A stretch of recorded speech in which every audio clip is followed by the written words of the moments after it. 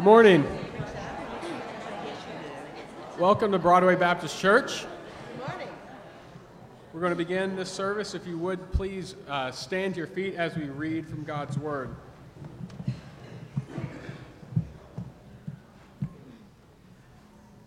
This is Psalm 2.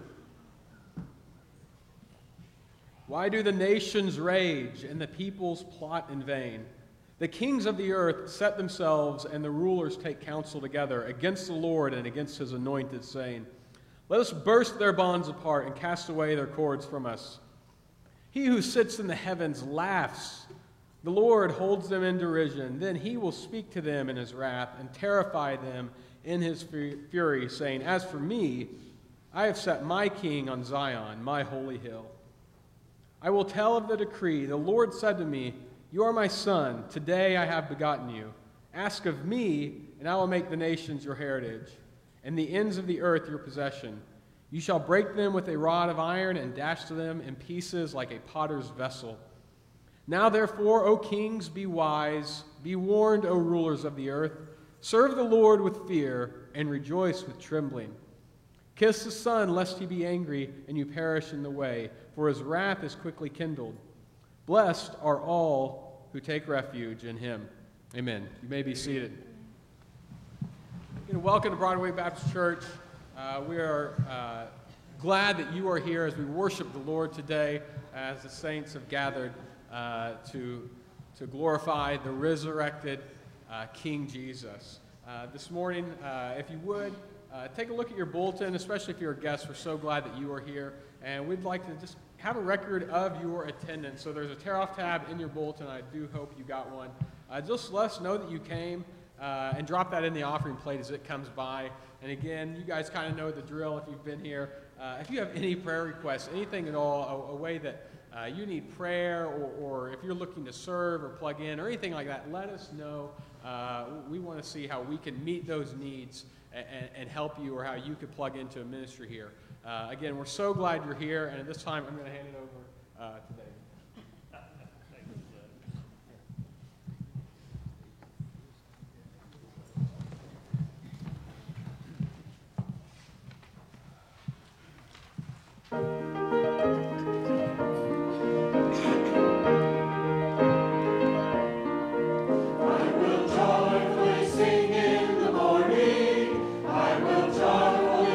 All the day, I'll sing praises to thee in the morning.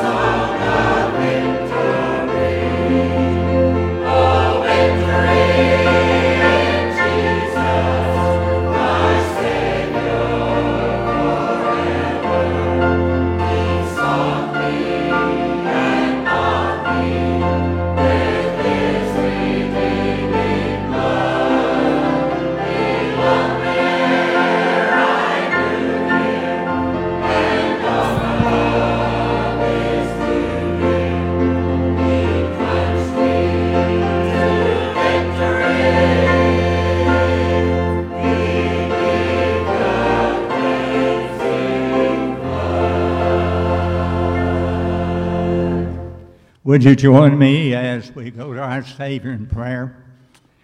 Father, my heart is made rejoice when I think of this great hymn that describes the time we met the Lord Jesus Christ.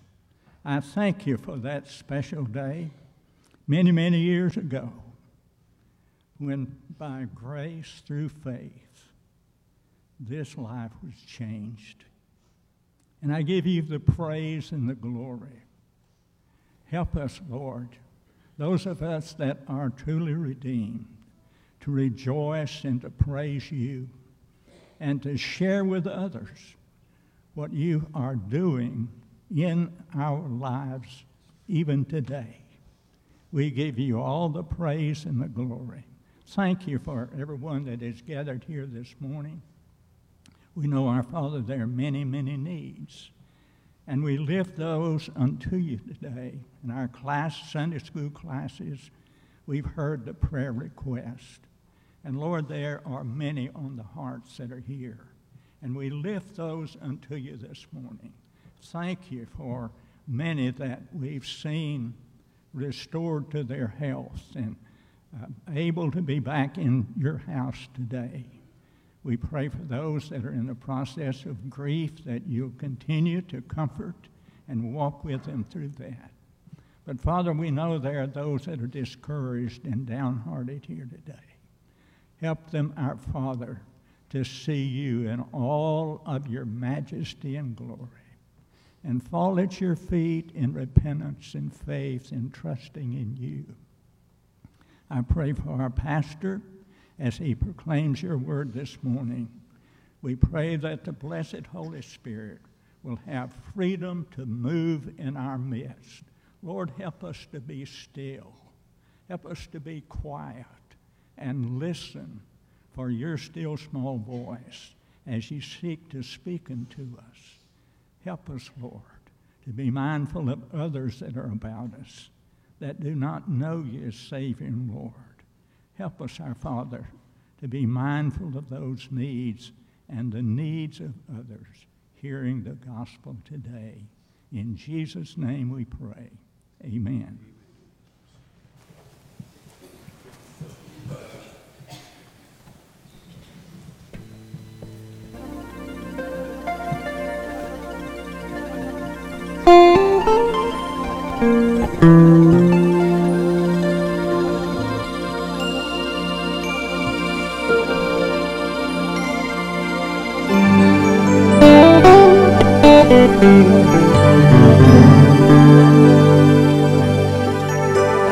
I went to heaven, you were there with me.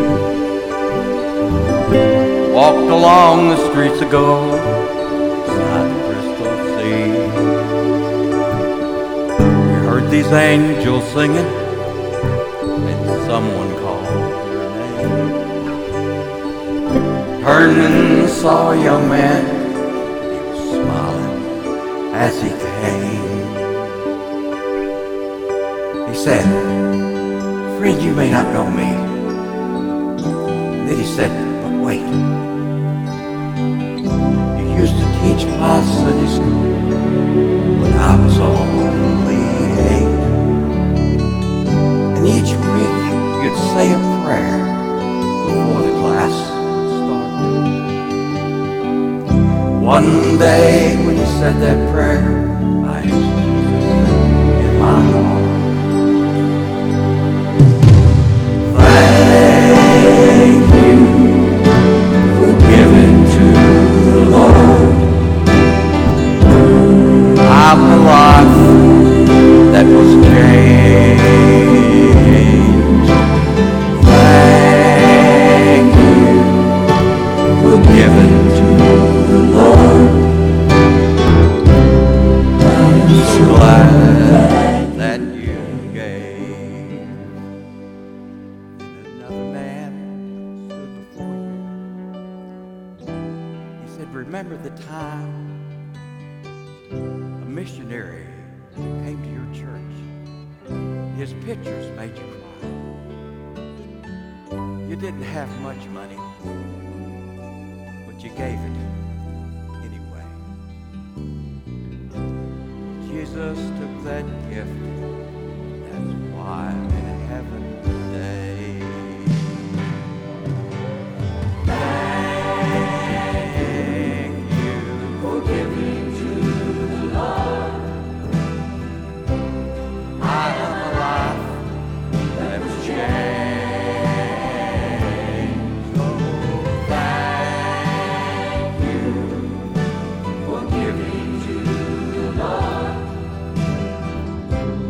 I am so glad that you came. One by one they came, as far as the eye could see. Each life somehow changed by your generosity. It was the little things that you'd done, sacrifices you had made.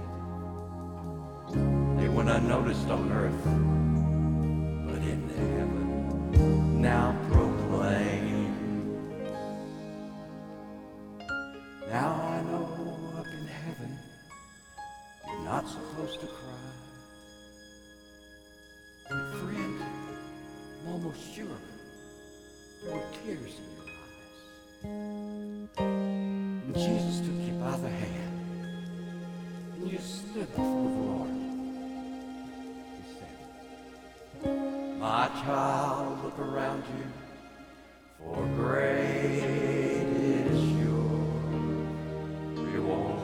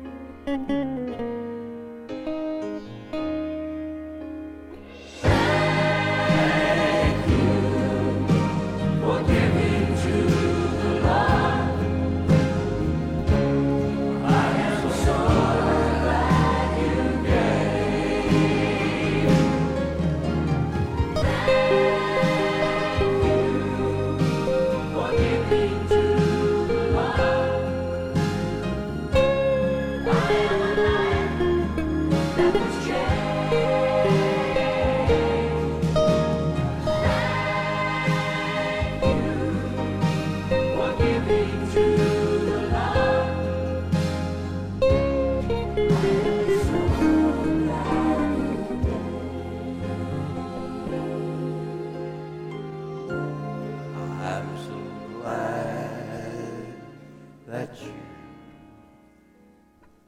gave.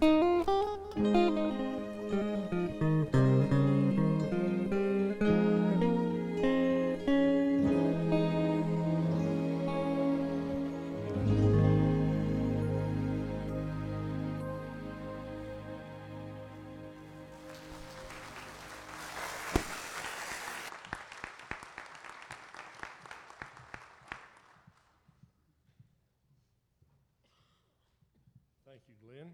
He plays a whole lot of different instruments, doesn't he? And now he sings too. We're just so blessed. Thank you, Glenn, for that.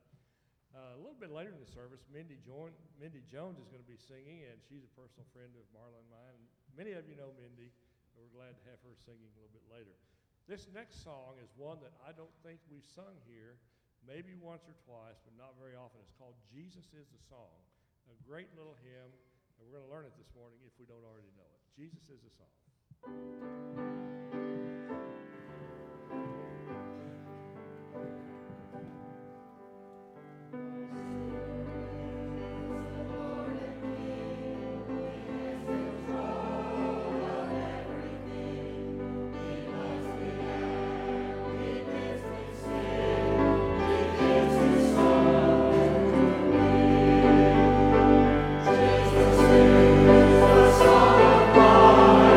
Jesus is the song.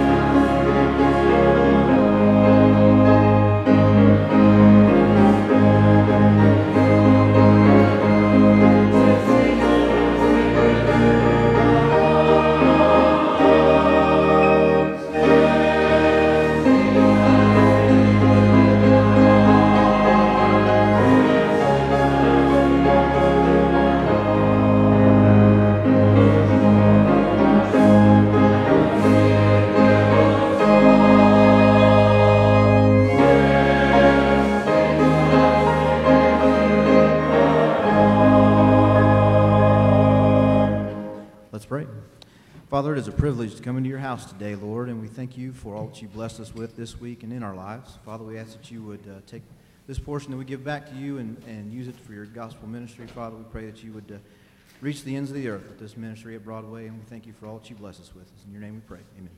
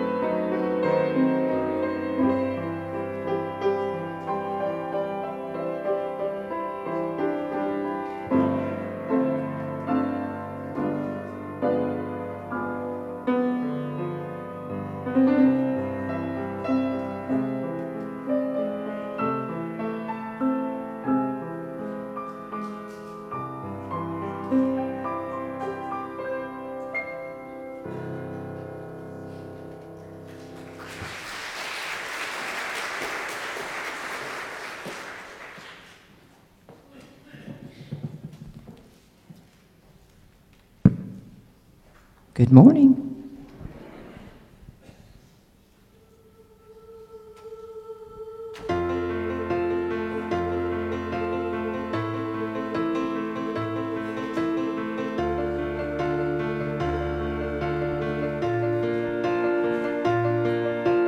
I keep fighting voices in my mind that say I'm not enough.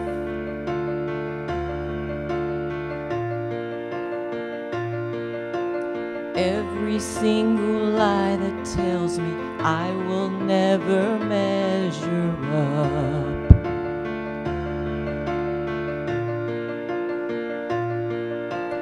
Am I more than just a song of every high and every low?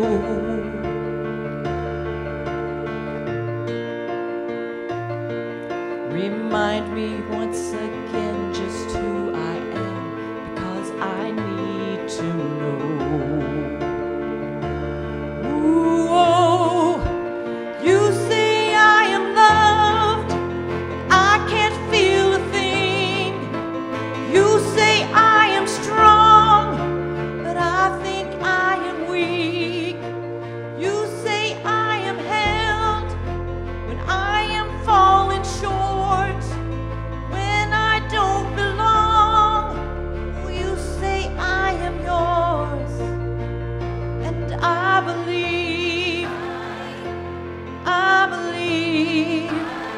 what you say of me.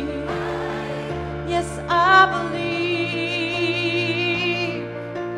The only thing that matters now is everything you think of me.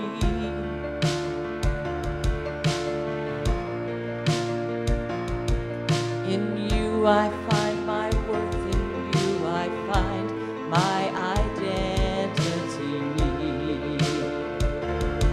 Ooh, oh, you say I am loved, but I can't feel a thing.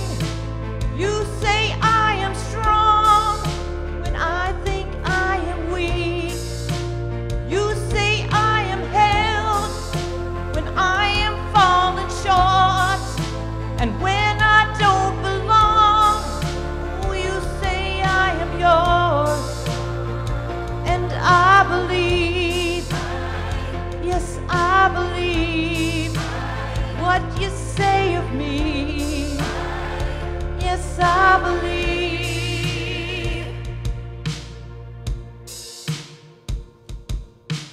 Taking all I have and now laying it at your feet.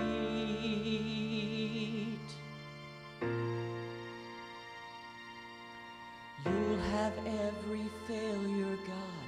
You'll have every victory. Ooh, oh, you say I am loved, but I can't feel a thing. You say I am strong when I think I am weak. You say I am held when I am falling short, and when I don't belong, oh, you say I am yours.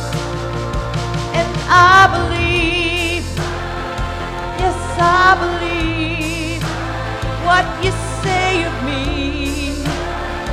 Yes, I believe, I believe, oh, I believe what you say of me. I believe.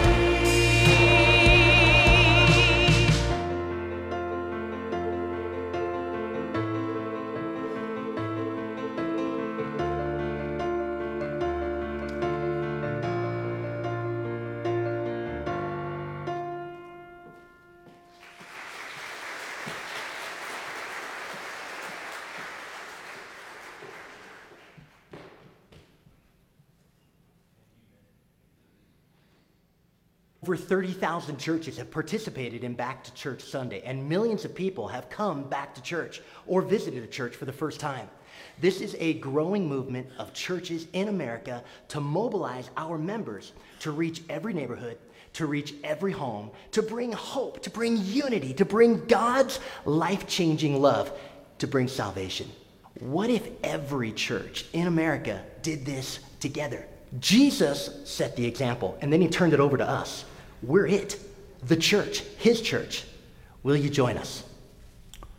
Our church, the third Sunday of every September is National Back to Church Sunday.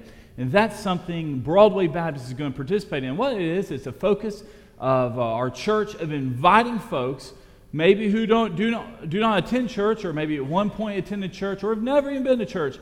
It's a challenge for us to think, who do I know? Who do I come in contact whom I can invite to church? I mean, I just think about this week. I could think of two examples. I had to go to Staples down here, and I was inviting, just to show you the unchurchedness of our city, I was inviting the lady at Staples who rang me up to church, and she told me, said, when she was a child, as everyone, child and teenager, she used to go to church, but now she doesn't. And she seemed very open to that. I went to the cleaners this week, pick up my clothes, and I was talking to the person there, and I invited that person. They once attended church, and they were also open. I mean, for all I know, both those folks could be here this morning, but that is what it shows. You need to be intentional and be directive about inviting folks to church. So these next 3 Sundays, starting today, I believe that's the 9th, and then the 16th, I'll be preaching on obviously making the gospel very clear about what it means to be saved and the importance that you and I should be inviting folks to church and sharing the good news.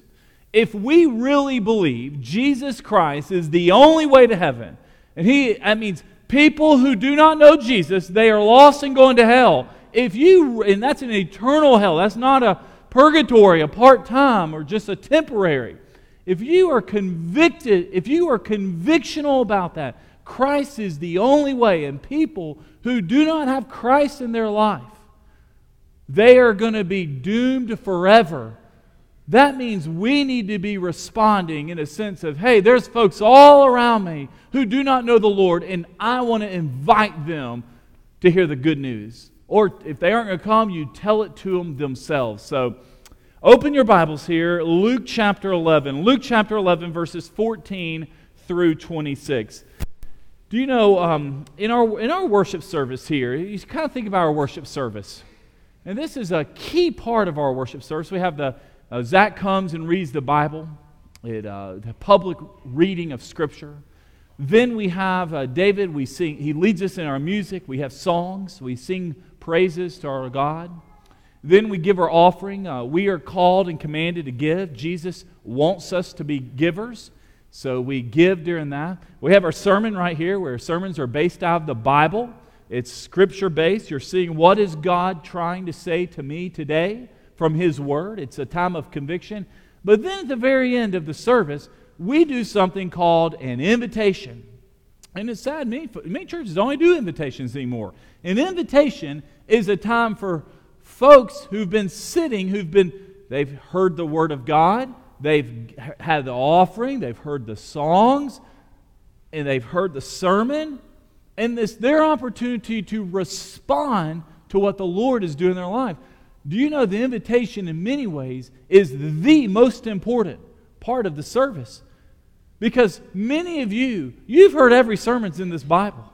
You've heard all sorts of preachers and singers stand up here on the stage in the pulpit.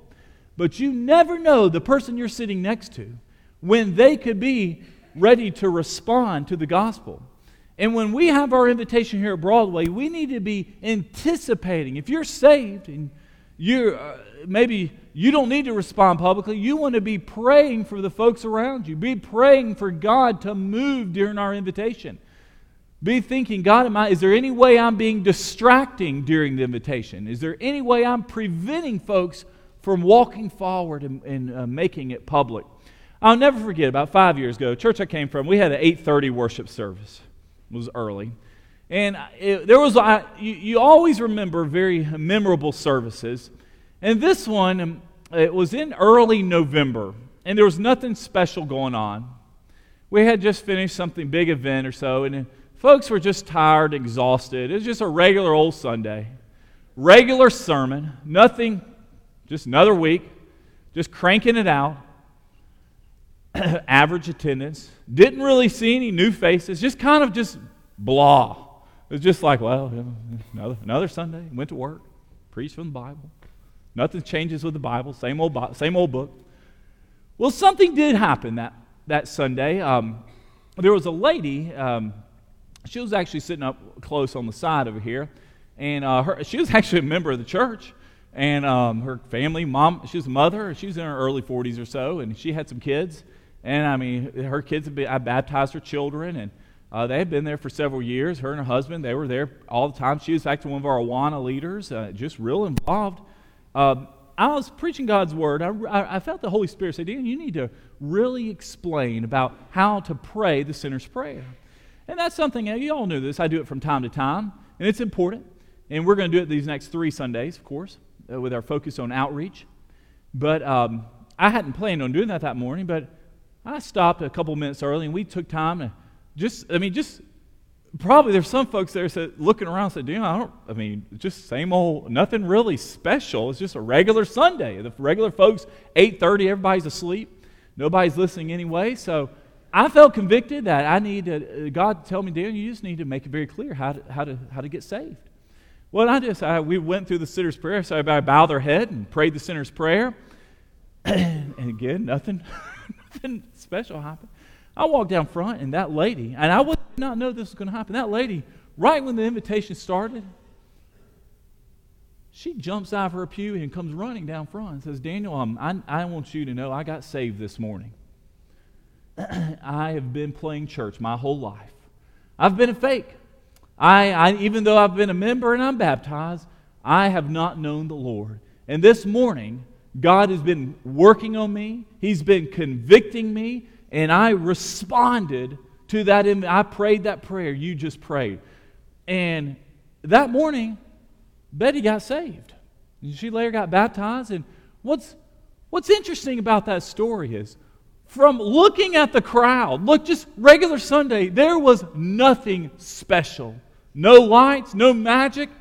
In fact, I would say it was even a below average sermon. It was just blah. But listen, Broadway, you never know how the Holy Spirit's working in folks' lives.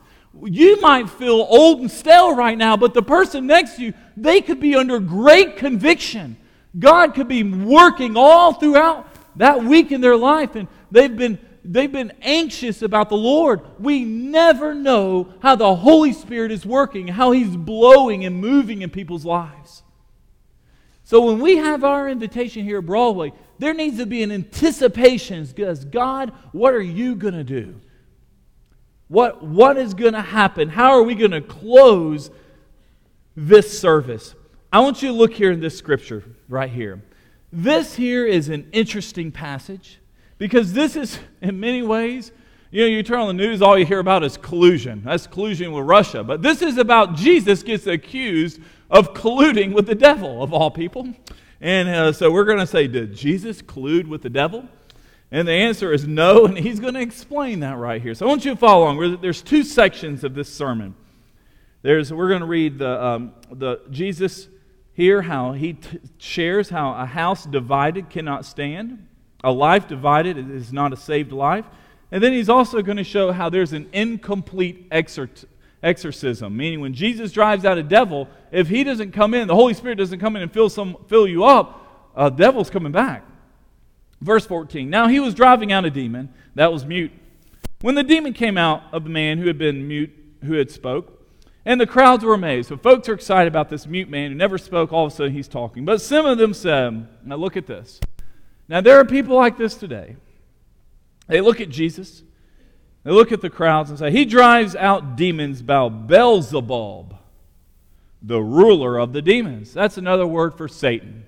That means they're accusing Jesus, he's getting his power from the devil. We all know this man here is a fraud. Who does he think he is driving these demons out? So they're falsely accusing Jesus here. And others, as a test, were demanding of him a sign from heaven. So now not only they're accusing him, they're saying, give me a sign, Jesus. We want to see what you have. We want to see something from heaven. Look here. Now, knowing their thoughts, Jesus reads our mind. He's reading every one of our minds right now. He knows where you stand. He knows if you're really even here. And he also knows if there's someone who's ready to respond and get saved. Reading their thoughts, he told them, every kingdom divided against itself is headed for destruction, and a house divided against itself falls. If Satan also is divided against himself, how will his kingdom stand? For you say, I drive out demons by Beelzebub, and if I drive out demons by Beelzebub, by who do your sons drive them out? Meaning, what Jesus just said is, guys, your Jewish exorcists have driven out demons. Who are they driving them out? Are they also driving them out by Beelzebub? He's just saying what you're saying is absurd.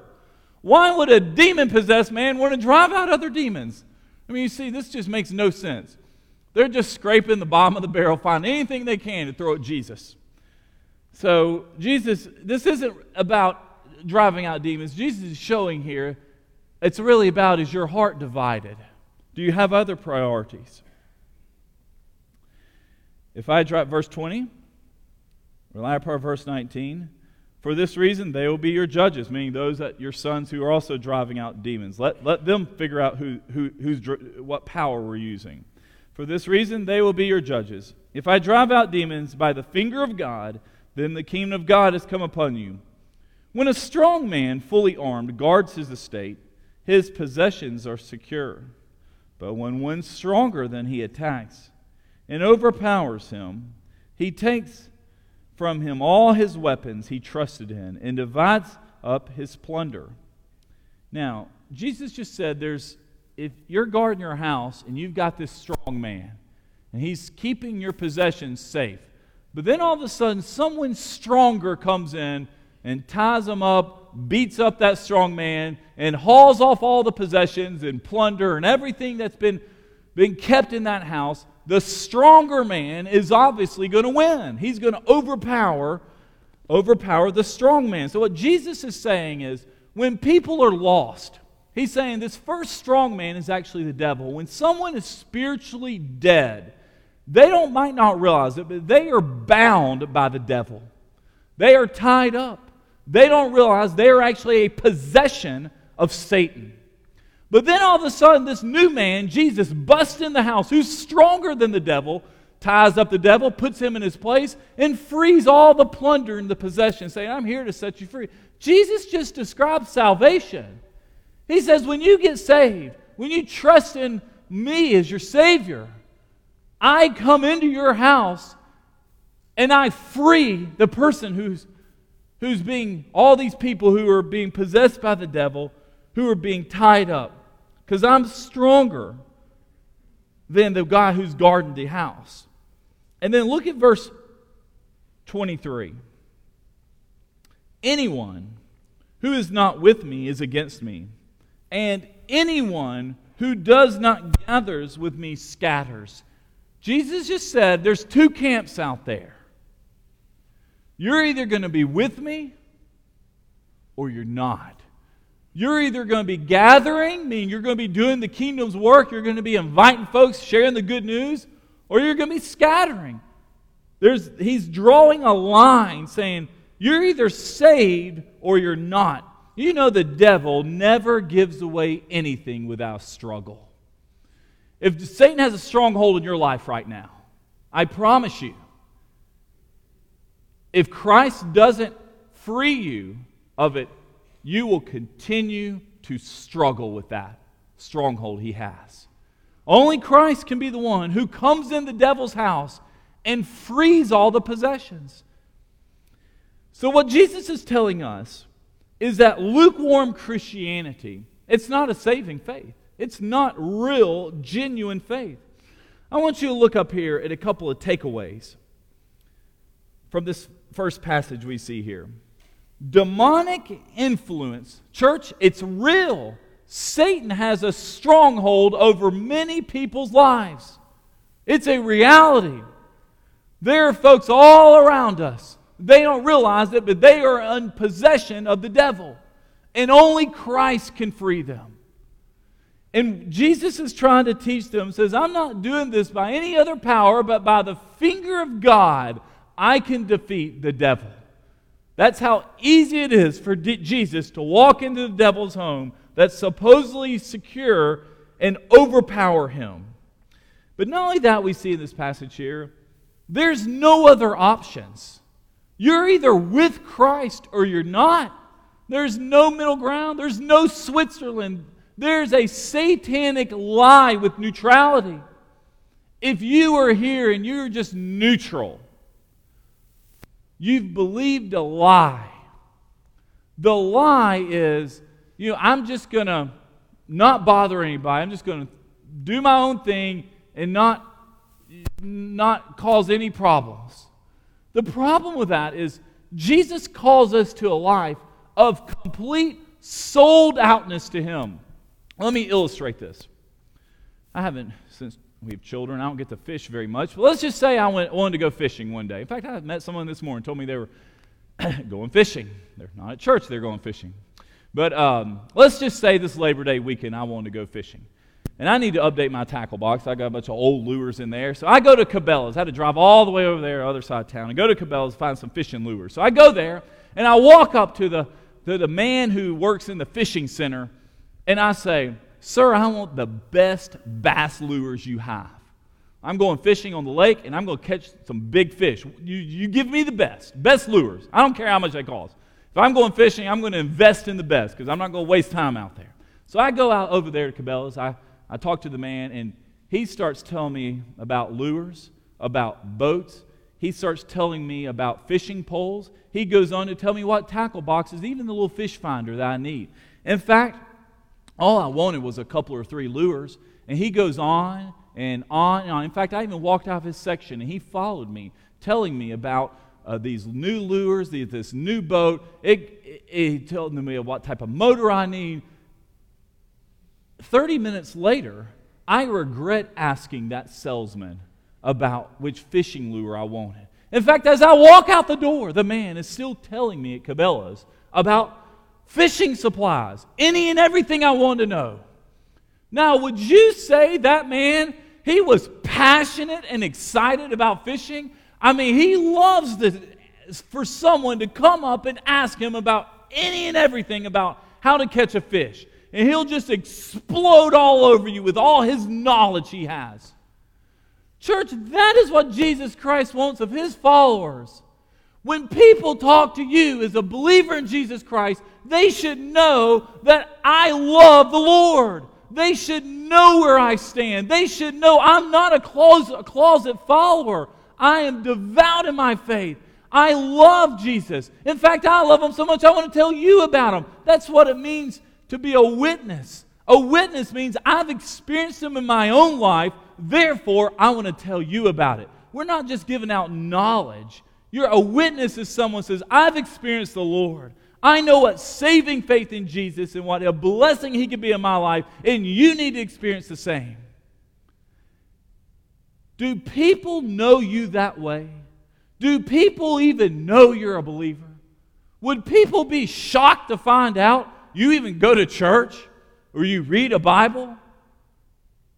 Listen, if people can be passionate about college football, if people can sit in front of the TVs for hour after hour on end on a Saturday, from noon to goodness last night, midnight, and watch TV, for men moving a football up and down the field even when the game's long over, do you have that same passion and desire about Christ? That's really what Jesus is saying here. If anyone's not with me, brother, you're actually against me. Do people know you're with Jesus? Many of us, everybody knows where we stand on our favorite team and our favorite hobbies and our favorite sports. But what about the Lord? Brother, where do you stand? Where is your heart's desire? Guys, this is foundational. If the man at Cabela's, all he talks about fishing, that should be an example to me. All I should be talking about as a believer in Jesus is about the Lord. If that's not you, when Jesus asked this question, anyone who's with me is against me. And he does not gather, scatters. Do I gather? Lord, am I gathering? Listen, if you don't gather, meaning if you're not with the flock, if you're not with the sheep, if you're not in the sheep pen of God's people, if you don't value the power of hearing God's word preached and sang about and the invitation offered and giving, brother, Jesus is saying you're not saved. You're not saved. Saved people love Jesus. Saved people come to worship on Sunday. Saved people are excited about the Lord. If you aren't with me, if you do not gather, if you aren't in the sheep pen, you're scattered. Meaning you're not in the fold. Meaning you're not here. It is so clear. And Jesus takes this incredible teaching about how he's getting accused of being demonic. He's saying, what a joke. How could I be demonic? I wouldn't drive. Why would the devil drive out the devil? I drive out demons by the finger of God because I have all power and authority. I can do that. It makes no sense what y'all are saying. You're either with the kingdom of God or you're not. You're either saved or you're not. There's no neutrality. You cannot be neutral about Jesus. You will know if a brother or sister is saved. That's what he's saying. All right, next story here. Keep going. We're in verse 24 now. In a little bit, we're going to flip over. In fact, let's go ahead and do that. Turn your Bibles. Keep your finger here in Luke chapter 11. Turn your Bibles to Psalm 126:5. This is a Bible verse that we should all know. It's a Bible verse that tells us the importance of sowing the gospel seed. It's a Bible verse that tells us that when you sow with tears, God hears that. When's the last time you were broken? You shed a tear over someone who's not saved? When's the last time that you realized that maybe you have family members or you have close friends you work with, and when it comes down to it, they do not know the Lord? They're lost, which means they're going to hell according to Jesus and God. Look what it says here. Psalm 126:5 says, "Those who sow in tears will reap with shouts of joy." Those who sow in tears will reap with shouts of joy. Do you know what the psalmist is telling us in that verse? He's saying, your heart should be broken and should be bothered that there are people that you know who are lost, who are not righteous, who are neutral, or who are they're just scattering. They're just out there. When is the last time you sowed tears for a lost soul? We get upset about cancer. We cry over maybe bad decisions that was made. But do you know what God is sad about? He's sad about His people when they don't care about lost people. Do you know when it comes down to it, all God sees are two things. You're either saved, you're either been born again by the Spirit of God, and Christ reigns in your life, or Broadway, you're not. You're lost. And these people over here who do not know the Lord should be having people over here praying for them, crying over them, going out to the Lord, says, God, I know you hear and you answer prayers of your people. I pray for those who do not know you. I pray they come to a saving knowledge. Maybe it's my spouse, your children, your grandchildren. Listen, the greatest thing, if your grandchildren aren't in church this morning, instead of just giving them money all the time and buying them cell phones, you need to be praying for their salvation. Jesus Christ wants your priority. You need to be looking for any opportunities to invite them to church, to planting gospel seeds in their life. Look around. If they're not here, you should be crying over them. People who sow tears of joy, who sow tears for the lost, they will reap a reward. We are filled with dry-eyed church members. Only time we might cry is when something gets in our eye. A speck of dust or something. And the Bible's saying you need to be sowing tears for the unsaved. Go back in your Bible. Luke chapter 11. Look at what happens here. This is what happens when someone is cleansed, but Christ does not come into their life. This is an incomplete exorcism. This is when the devil is driven out, but it's not complete. There's something missing here. Verse 24, it says here, Luke 11:24. Follow along in your Bible, a few verses. Last few verses we're going to see. When an unclean spirit comes out of a person, meaning an evil spirit, it roams through the waterless places looking for rest. And not finding any rest, it then says, I'll go back to my house I came from. Meaning, this is the person who decides, you know what? I've been struggling with drinking. I've been struggling with pornography. I've been struggling with whatever is immoral in my life, but I'm going to clean my life up. I'm going to start living a clean life. And it's possible to live a clean life without Christ. Now, I want you to understand what a clean life is. A clean life is saying, I'm going to make wise choices. Because someone can go through life and make wise choices. In fact, this week, one of the other folks I was talking to, this lady, she grew up in, she ended up being saved, but she grew up in Utah. She said, Daniel, I grew up in Mormon country. Everybody around me was a Mormon. I grew up with them. I know how they are. They'll fool you. These are the kindest, cleanest, purest. They are good people, good folks. They stress, they preach clean living. They've got it together, but they do not know the Jesus in the Bible. They are not saved. They have been led astray. They're going down a dark road that leads to hell. They aren't. They do not worship the Jesus. They do not believe about the God in the Scriptures. And she was telling me that they've been blinded by their falseness and this foolishness of clean living. And look, this is what Jesus is talking about here. He says, when an unclean spirit comes out of a person, and that spirit, it roams through the waterless places, means just out there looking for a place to rest. And you don't want an evil spirit resting on you. And not finding rest, it then says, I'll go back to the house that I came from. Meaning, I'm sure they've gotten over their little revival. They've made their decision. They've walked their aisle. They've made their promise. But I'm coming back, the evil spirit says. Returning, it finds the house swept and put in order. Means, hey, I cleaned up the place. Looks good. Now, this is a strange verse here. Look what Jesus tells us. Verse 26, last verse we're going to read. Then it, meaning the evil spirit, goes and brings 7 other spirits more evil than itself, and they enter and settle down there.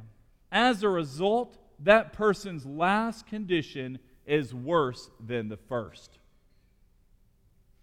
What Jesus just said is it's possible for someone to have this fake salvation, this fake cleansing in their life.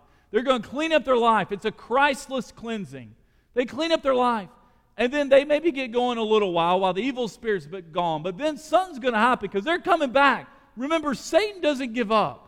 Satan, he's not going to go away without a struggle. He's coming back, and he comes back. And when he comes back to this person who does not have Christ in their life, he brings even more evil spirits, and their second condition is worse than the first. I want to describe what this is. This is the person with a fake salvation.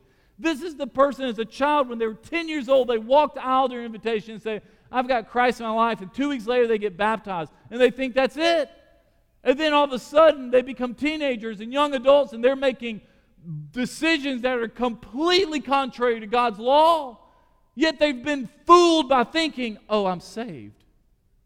But when you look at their life whatsoever doesn't look like a saved person. Jesus says their later condition is actually worse. And you know why? Because now they have falsely believed that they know the Lord. That was the problem. That first story I told you at the beginning of that Sunday morning, I just thought it was a regular Sunday. And little Betty over here walks the aisle and says, I got saved. I've been living a lie. Because God opened her mind and her eyes to saying, I don't know Jesus. I don't know Him. You cannot rid yourself of evil within you. You can't do it. Only Jesus Christ can. Only Christ can purify you. Only He's the one that can cleanse us. There is no way for you to all of a sudden be growing closer to Jesus Christ and not hearing God's Word. Meaning you do not grow closer to Christ by being far away from Him. You can't just be empty. You can't go around saying, I'm just going to live a clean life, but not have Christ. That's a Christless cleansing. Morality, clean living. Church, it doesn't save us. Good works, they're fruitless. There's no salvation in that. There's no eternal life. You go out on the road here and ask someone how to be saved, they're going to give you a good works answer mostly. They're going to tell you about how good of a person they are. Look at these last 2 takeaways. Look at this. A Christless cleansing is dangerous. Satan will return. He's coming back. Just because you experience victory today doesn't mean tomorrow he's coming back, and he's come back stronger. And we have to be aware that, God, have I received a Christless cleansing? Does Christ reign in my life? Listen, Lord, He wants to own you. Meaning Christ wants to take over your mind, your thinking, your decision-making. It's not, being a Christian is not clean living. That is not what it means. We we don't just say, well, I don't drink, I don't use drugs, I don't make these bad decisions, I don't use foul language, I go to church. That's not a relationship with Jesus Christ. Mormons can do that, and they're lost. And they do that, and they're still lost. A relationship with Jesus Christ is when you say, I am a lost soul. I am damned for hell, and I need a Savior. And Jesus saves you. He forgives you. He gives you new life. He's the one who saves. We don't save ourselves. No decision we can make is going to cleanse our life. Only He does that. Last thing we're going to see here, then we're going to have the sinner's prayer in a second. And we're going to sing our invitation, Just As I Am.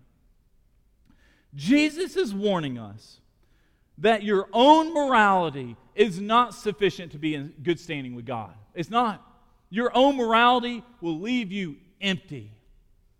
The challenge for this, I think the key verse is really what we see here.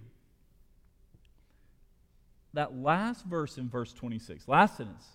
As a result, that person's last condition is worse than the first. I want you to ask yourself this morning, is that me? God, have I been fooled? All of us need to have what we call self-awareness.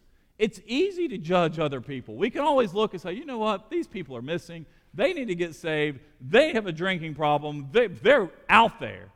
And we just look around and start judging everybody else. But Jesus is saying, what about me? What is my condition? Is my spiritual condition today worse than it was when I first got saved, supposedly? And if it is, if you are worse off now spiritually than you were whenever you think you got saved, you have to ask the question, God, am I saved?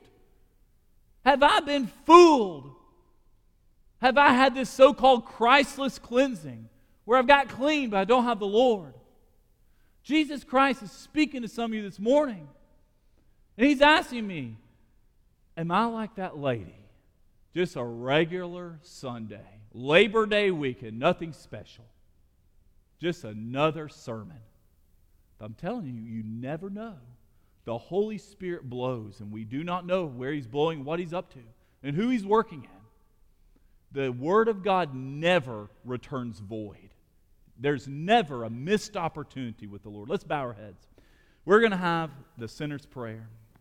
I bet it's a possibility. Some of you here this morning, I'm going to be truthful. Some of you need to examine your heart. And you need to say, Lord, have I received a Christless cleansing? Meaning, have I not received saving faith in repentance in Christ? Where I turn to the Lord and say, Lord, here I am. I want to get saved. I'm tired of this fake religious rules.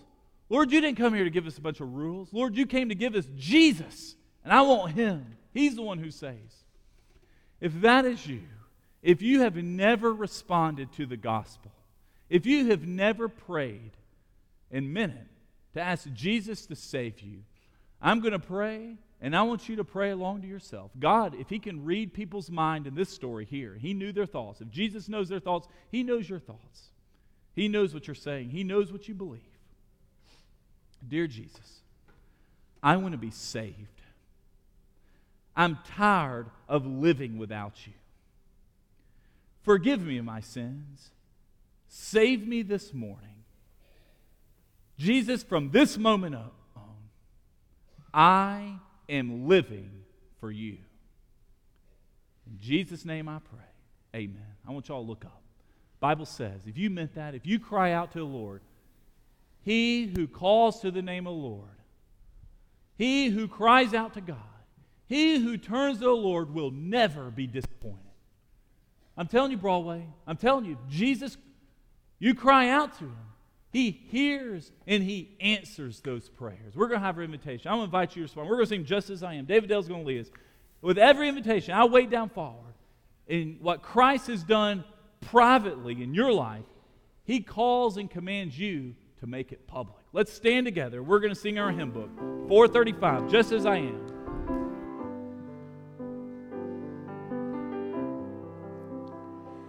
Just as I am without one plea, but that thy blood was shed for me, and that thou bidst me come to thee, O Lamb of God, I come.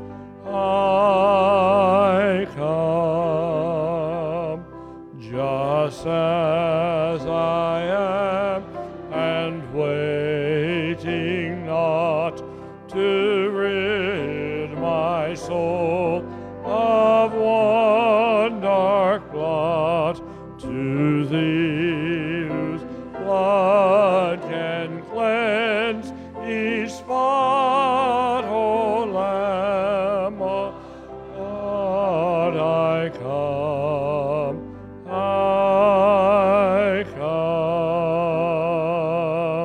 just as I am, thou wilt receive, will welcome, pardon, cleanse, relieve, because I promise, I believe, O Lamb of God, come, I come. Hi, this is Labor Day weekend here, obviously, so we do not have evening worship. There's nothing going on for the teenagers, or no Awana for the children, or the youth group, or evening service. So it's an opportunity for you to spend time with your family and also with the Lord. But next Sunday night, or next Sunday, we'll be back on our regular Sunday evening service. I'm going to ask David. He'll have our closing song. We're going to sing the chorus of the song we sang earlier. Jesus is a song of life. Jesus is a song of life. Jesus is the song of joy. Jesus is the song of love. Jesus gives his song to me. Amen. Have a great week.